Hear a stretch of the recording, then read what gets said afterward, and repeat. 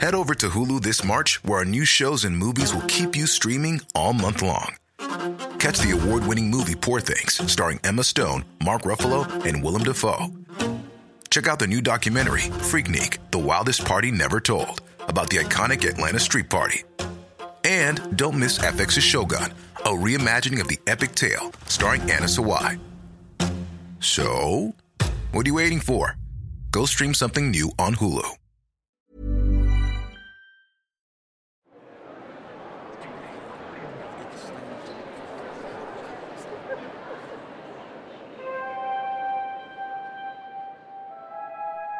Beginners to stage, beginners to stage. How many times have I said not to touch the crops? Hello everyone and welcome to the first of our Cry Havoc Backstage episodes. In this companion series, we'll be talking to the creatives behind the show to find out about what went into making it. I'm your host, Laurie Ann Davis, pronouns she, her, and today we are talking about, just generically, the making of Cry Havoc, kind of to give us a foundation to build on as we go on.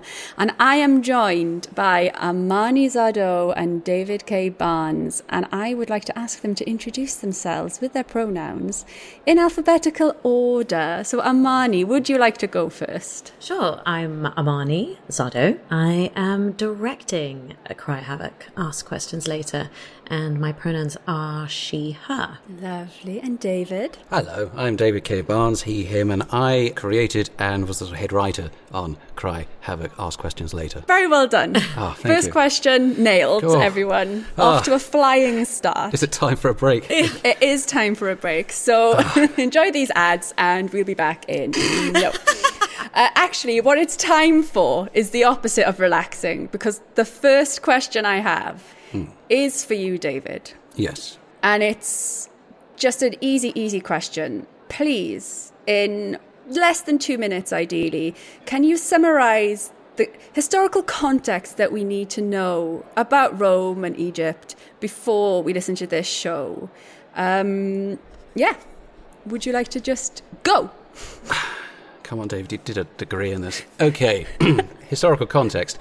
Rome, we've all heard of Rome, ancient Rome. 753 BC is apparently when ancient Rome gets kicked off. It's a monarchy, you've got kings. These kings tend to get a bit despotic, and so they are kicked out. Rome from then on says, we do not want kings ever again. This will become very important about 700 years later. It's replaced by a republic. Republic literally meaning thing of the people. It's run by aristocratic families in what's called a senate, which apparently comes from the word senex, which literally means old man. It is meant to be a democratic institution. It's lots of different people all making decisions together, lots of controls and balances. You don't have a king, you have a consul. In fact, you have 2 consuls elected on a 1-year term. You've got magistrates and praetors and lots of administrators. It's a huge administration heaven. And it does very well for, a few hundred years. Rome expands, it conquers other territories, does all the things that you expect Rome to sort of do. But the larger it gets, the harder it is to keep running smoothly. Essentially, the Republic has 3 problems, all of which kind of crop up in our series. One is the senators are all very privileged, they're very wealthy individuals. They do supposedly represent different bits of the Roman Republic, but they're not really representing the interests of the poor, and this tends to lead to people getting somewhat disgruntled. 2, you don't have political parties in a Senate. You have factions, sort of loose factions. You don't have anything like the Democrats and the Republicans or Tories and Labour in the UK, anything like that. You just have various individuals who are quite popular with some, and they're all trying to sort of elbow each other to get influence. And that leads to coercion, bribery, intimidation, violence eventually. And when you combine individuals like that, these very charismatic and ambitious political individuals, with a very discontented populace, you get populism, which is these sort of key individuals have a very good link to the people, especially the army, who want to seize total power. And so the 100 years leading up to Cry Havoc, which I'll summarise in a sentence, is a lot of these sorts of powerful men all vying for huge power, lots of civil wars, the Republic kind of breaking down until we end with Julius Caesar, the most famous Roman of them all, probably.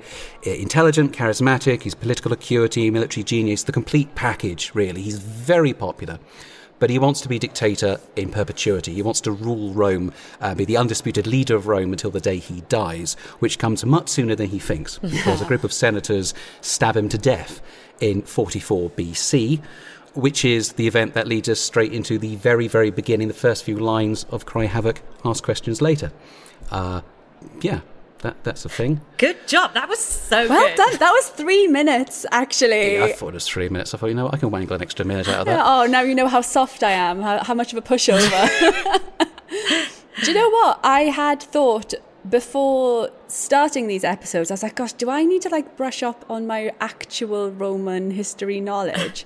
But I think it's good that I'll just learn. I'm going to treat this as a learning process for me. I feel that's fine. I mean, ideally, the whole series is very much written from the point of view of, if you know a bit about Rome, great, but hopefully you shouldn't need to know anything. And in fact, if you know too much about it, you'll know all the things I've changed and you'll get annoyed. So, you know, if you come into the series knowing nothing about Rome at all, yeah, great, stick around. I am your ideal audience, your target audience, in fact. So that's good to know. My second question is, what made you want to write this story? Why Rome and Egypt? Maybe there was a clue in what you said there that you do have a degree in this. I do. I was chatting with, some years ago, Alexander J. Newell, who listeners may have distantly heard of, who suggested doing a historical or period series, because there weren't too many of those in the podcasting space, certainly at that time, and discussed various of subjects. And one that I've always been interested in ancient Rome. And in particular, this era of ancient Rome, it is the period with Mark Antony and Cleopatra and so on. This is the period of Rome with the sort of marquee title, celebrity historical figures. The ones that even if you know nothing about Rome, you've heard the name Mark Antony. You probably know Cleopatra, Julius Caesar. You might not know what they've done, but you've heard of them. And it's a sort of a terrific period. It's my favourite period of history. But so more than that is, I suppose, when I really came to sort of putting the series together in terms of this initial idea, it was 2020, lockdown had come in, and of course we were all, somewhat agitated about not COVID regulations itself, about the politicians setting them, then breaking them. And so the general sense of the people in charge of scrambling around and panicking and all that kind of thing. And I very rarely write directly political material, and even when I start writing a political show like this one, I then very quickly veer off into sort of wacky gags about admin. But what I kind of wanted to do was a series which, not necessarily a series about ancient Rome, but I wanted to do a comedy series about sort of political mismanagement and the sort of panic that goes on at the top, which happened to be set in Rome. And that could be a very wonderful playground backdrop for this series about people panicking at the very top of power, the people below suffering from this, and a good sort of melting pot and playground to throw in lots of other ideas that I had and wanted to do, like a theatre company, and have Andy Seacombe potter in and fall over the furniture. Good. So that's sort of where it sort of came from. And I already had the interest in Rome. I had a new story. I thought I'd slap the two together and see if anyone wanted it. And Rusty Quill did. That's great. It was dead handy, that. Yeah. Yeah. So 2020, that's when you started writing it, did you say? Is that when it was first conceived of as well? Yes, I'd say, 2020. I think originally I had this idea of... originally I wanted to do a kind of almost like a screwball comedy, like one of those old Hollywood screwball comedies that Cary Grant and Katharine Hepburn and so on used to do, and set it in ancient Rome with these sort of Roman political characters and do this big romantic comedy. And that sort of got massaged into, can we focus actually more on the politics of what was going on at the time and more of a dark political piece?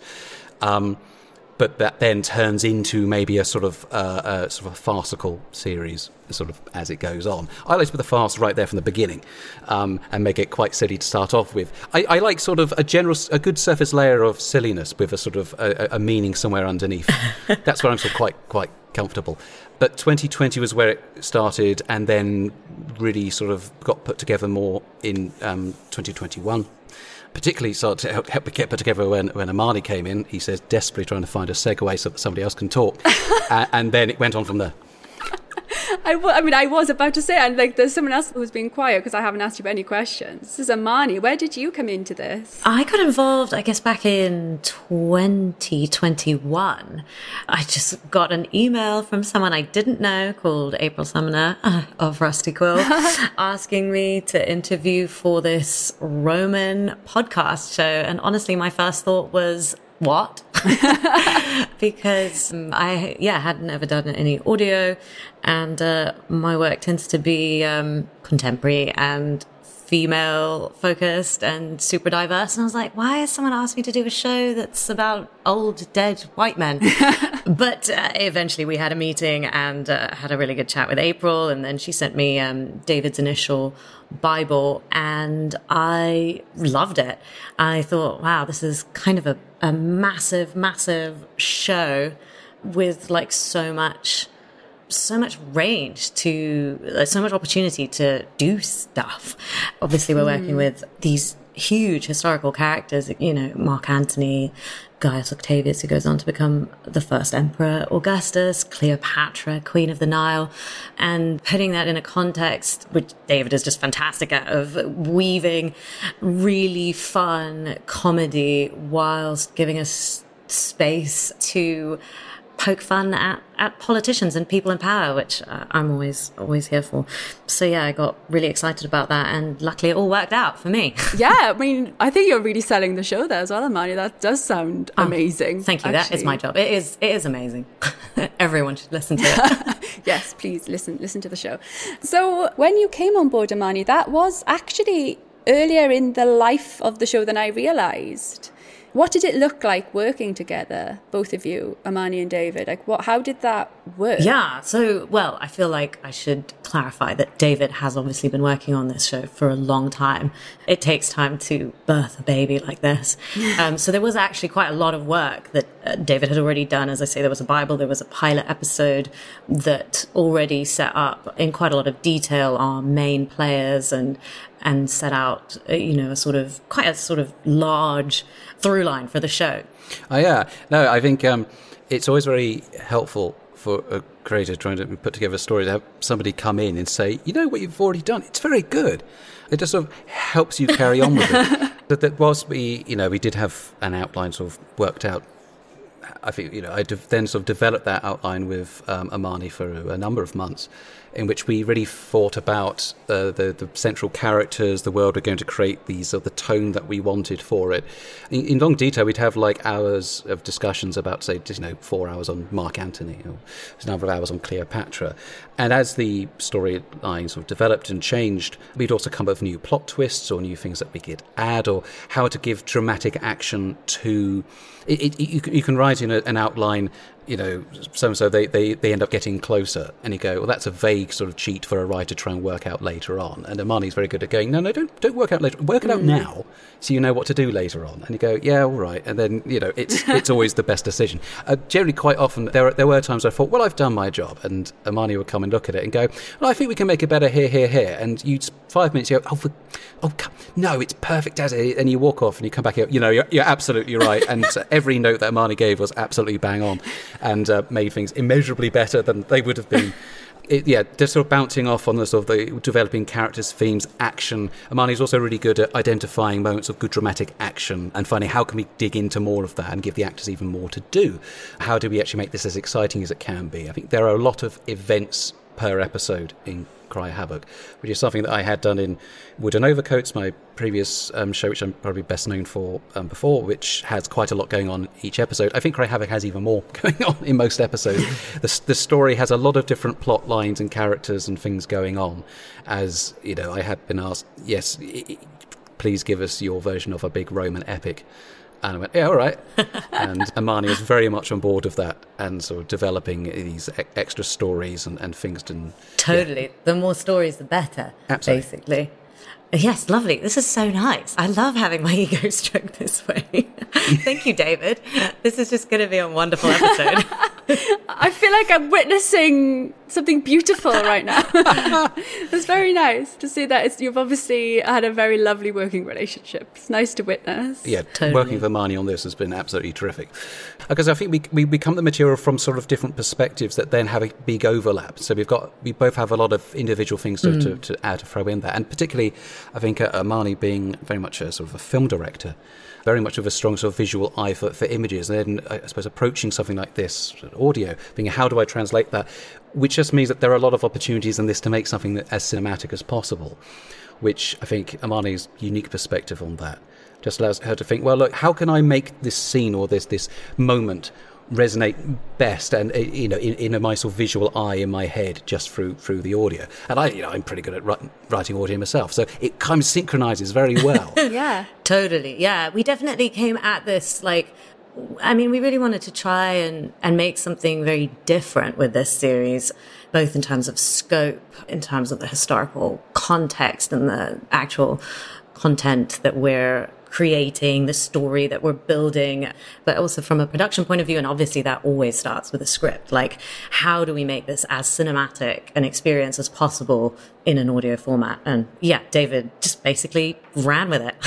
I was wondering, Marnie, reading the pilot, given, of course, a lot of people, when we think of Rome and we think of Hollywood's Rome, and we think of things like Gladiator and so on, it's big epic battles, there's big fight scenes, etc.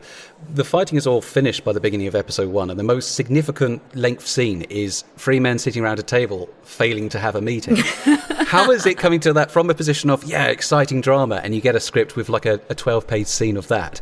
How did you feel? How did that sort of work from dramatically exciting material, and it's like, I'm having some peanuts? Well, I feel like everyone is always interested in relationships, right? So it reminds me a lot. I know that one of your inspirations that you mentioned right at the beginning was the thick of it. Yeah. I was also watching The West Wing while we were working on this, and I was like, that's a TV show. It's not an epic film, but I sort of love that behind the scenes of, behind the closed doors of political power and the elite of the world, the people that make decisions that affect all of us. What happens there, and how silly is it? Are they actually just normal human beings like you and I? And, do they say silly things and make ridiculous mistakes? And I think that's extremely engaging, actually, to watch or listen to. Yeah, I suppose I'm one of those people coming to a sort of political comedy like this, usually assuming to be honest that most bad decisions come from incompetency. I think a number of bad decisions come from malice as well, but I think more often that it comes from genuine incompetency and then trying to cover up after your incompetency and making it worse. Which, I'm not sure if that's letting people off the hook. I don't think it is, because I also take a very dim view of incompetency. But I think if you're in a position of supreme power, which you wanted and have been working towards, and you've been working towards having responsibility towards thousands, millions of people, then you should, damn well be good at it and have a plan and know what you're doing. And then to sort of contrast somebody who definitely has a plan, like Gaius Octavius, with somebody like Mark Antony who's clearly in it just for the glory. I think one of the ways I also try to pitch this for somebody, if anyone who didn't know anything about Rome, was imagine if it's like a high school comedy and you've got like the most stereotypical nerd character you can think of and a stereotypical sort of like sports jock, and they hate each other, but they now have to run a country together and take it from there. And that was Mark Antony and Gaius Octavius in my head as a baseline. Gosh, there was so much in that you just fired like hundreds of thoughts and questions. This is basically like David and my chats, like making Rome, just like 5 hours on the phone. Like, ooh, what do we hate about the world? And what would we do to make it funny? What do we want to needle? So, you've already done this a bit, but I want to ask about the themes of the show. And I guess, how did that change from conception and also with the addition of Amani as well? What new things were brought? Has it changed much? Yeah, it definitely has changed. I think that the base level of the story has remained broadly how it is, but the exact nature of the relationships, how they're dramatised, has altered. And in particular, there was always a bit of a... Because I think episode 1 of the series mainly focuses on sort of the growing, that tension between Gaius and Mark and the problems in Rome. As the series goes on, other plot lines will arise as well. One thing is that there are a number of scenes which were always so far away in the kind of the political stuff, as in at some point characters need to come together and try to sort of engage in diplomatic games of trying to negotiate for stuff. And quite frequently, a problem I ran into was, well, how do you make people negotiating for, grain supply, etc., exciting or funny? And the answer is, for the most part, you can't. And so we try to really work out, limit those scenes, and then work out what's going to happen in those scenes. What's the dramatic sort of background of them, or what are the... Typically, I think, again, Amani's sort of visual eye is, what the character's physically doing.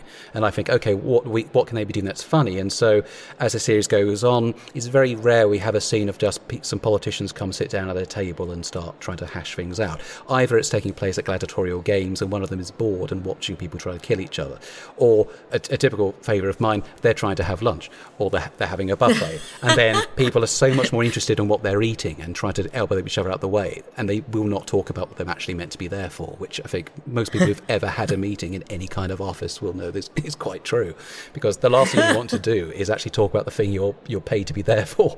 And so I think there was a number of the number of those sort of the episodes. Some of them had very very clear, right? This happens and this happens and this happens. But it was through sitting down and working out with Amani in these very long conversations about, okay, these are the characters and we're developing, but how can we find an exciting way to dramatise this relationship blossoming, or this sort of thing sort of decaying, or this and that, and how do we do it in a way which is exciting, interesting to hear? It isn't something that people have necessarily heard before, and particularly, how do we make sure it's active? I don't like a series where people just tell each other who they are and what their feelings are. I want to see it demonstrated, and that's something I like to do through dialogue and through the action. And certainly Amani said, I want this, this bit here is, can we get a bit more exciting? Can we get an extra tension by doing X, Y, and Z? And you go, oh yeah, and then that would spark off an idea, and that happened very frequently, this kind of idea ping pong between the two of us, where you go, this idea, this scene, this chat between two characters is interesting on an intellectual level. How do we give it a bit more guts? And then how do you make it a bit more active? What should they be doing? What are they working towards? How does this scene move the story on from a place it wasn't at before the scene started? That's something that I was already doing. Or, of course, I'm bloody brilliant. But Amani really sort of revved that up and sort of put a huge motor there. And so much of the sort of the developing storyline would not be what it is without those many lengthy conversations with Amani during the development of the series. Yeah, I think that it became very important to the both of us that everything that we put into the series, into the story, is there for a reason, that it's moving the story forward. And so, at the end of the day, it's about relationships and power struggle and who can get what from whom, and can you get them to play ball, and how are you going to get them to play ball?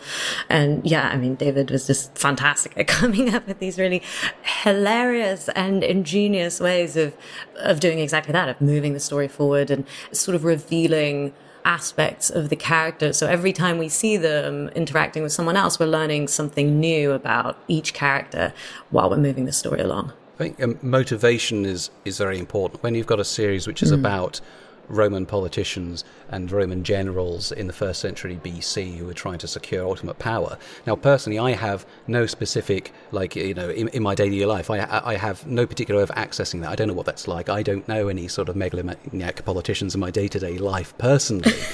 Many of the listeners might, but I personally don't. And so how do you access that for writing? And I think you need to give the characters relatable motivations that we all know. And sometimes that's just literally can be as simple as a character is hungry and so wants this meeting over with as soon as possible so they can go and get lunch. Yeah. And in the heat of that moment, you might end up sort of signing off on a very bad decision that you haven't thought through. And then that has repercussions, and sooner or later, a town has been obliterated. That's the sort of thing where a very relatable, ordinary motivation can have huge dramatic impetus. I'm also a big fan of course, P.G. Wodehouse and Wodehouse novels, often regarded as very, very, silly and light, and they are, but they're also supremely well motivated. I think there's an entire book where the entire plot is get kicked off by a character is just trying to read his newspaper, and everywhere he goes in his house something is going wrong, and he puts into effect a series of ridiculous schemes and everything else just so he can get 10 minutes alone with his newspaper, and everything that happens comes from that. And I think that's absolutely supremely relatable. Yeah, I can understand that. And that's what I kind of wanted to put in here, except it's in ancient Rome, and if you're, as I say, trying to do something small and simple for yourself and go, I just want half an hour to myself, doing that might end up leading to a war. And I find that very funny and also very scary, but mainly funny. Yeah. Just to come back to your question, so like about, when it comes to like specific themes, there were certain themes that repeatedly came up for the two of us. And, class was one, power was another, like inequality. I think we were both interested in how we can reference what's going on in our everyday life, the political decisions that we're seeing and the ways that society is affected by the ruling class today in the UK and Europe and America, and how we can find ways to play around with that in the series as well. Those are things that kind of kept coming up over and over again, and I think were very important to both David and myself. It's trying to find those sort of themes, and then I still find often the most relatable material is funny or comic in some way. And though I do love, of course, all those, I'm a big fan of some of those big sort of Hollywood sword and sandal movies like Spartacus or Ben-Hur, Quo Vadis and Gladiator, going to marginally more recent. I say more recent, 25 years ago.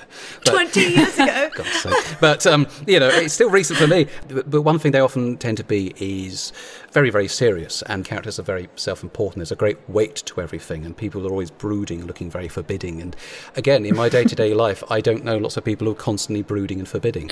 And I don't think most people really are. And I think it can be one of those things that makes some people who think, oh, history is best, that's in the past, and you can't really, the dramatisation of it's not really for me. And I go, these people are still people. They have very solid motivations and even moment-to-moment motivations. And I want them to, I want this to be a series which is just very entertaining on a scene-by-scene basis. I do like a bit of melodrama, of course I do. But I don't know, sometimes some of these sort of films can be a bit too serious for their own good. And I don't think things being so very sort of serious on that level is particularly realistic. So I think actually being sometimes a bit silly is sometimes the best way to actually get at something that's very serious. Yeah, 100%. This has been fascinating. We are going to have to wrap up soon, which I'm very sad about. To wrap us up, I would like both of you to give essentially an elevator pitch of why people should continue listening and what they can expect from the show. Well, I did warn both of them that I was going to ask this. I tried to prep this question earlier and don't remember anything now. I mean, I'll be honest, you're doing a great job already. I'm interested. It's all downhill from episode 3 onwards. It's nothing. Great. Yeah, excellent. One of the things that will come up very strongly from now is the sort of the two plot lines moving side by side and influencing each other. One is the sort of the big power politics going on with Gaius and Mark Antony and, of course, Cleopatra, who will be making her a big entrance into the narrative in episode 3, and so we have that story going along. But also we will have heard in episode 2 Octavia discussing her new play with Quintus and the Palatine Players. The theatre company, the Palatine Players, will be a big significant plot line throughout this story, as these sort of these dual themes of politics and art and how they sort of both influence people and motivation and loves and wants and lusts and everything else will become very intertwined as the series goes on. There will be a great deal of romance still to come. There will be episodes about cultists, and there'll be juicy murders, pirates. There's quite a lot going on over the next 18 episodes. I think that's a few things to get kicked off on. Yeah. Get kicked off on. To kick us off. Get kicked off on sounds very lewd. I meant kick us off. They'll cut this. I might not. I love that. I feel like David covered it all there. That's, there's so much coming up. I guess I was just going to say, yes, come listen to some epic historical figures, get up to a whole load of silly nonsense while trying very hard to be clever or cool. Yeah, it should be a great time. And I personally think it's really, really funny. So, that's nice, isn't it? Thanks, Laurie. You're welcome. Well done, both. Yeah, thank you so much for joining me. And thank you, listener, for joining us. I hope you've enjoyed. And yes, and we will be back next week with more episodes. Next week, I believe we are meeting the actors. So we are basically spreading ourselves around everyone who was involved in this show. But for now, I'll say goodbye. And David and Amani, would you like to say goodbye to the listeners? Goodbye. I shall also be spreading myself around. See you later. Thanks everyone for listening. See you soon. Hear you soon. Well, you won't hear you soon. You'll hear us soon. Amani, put down the gin. Absolutely nailed it. Goodbye, everyone.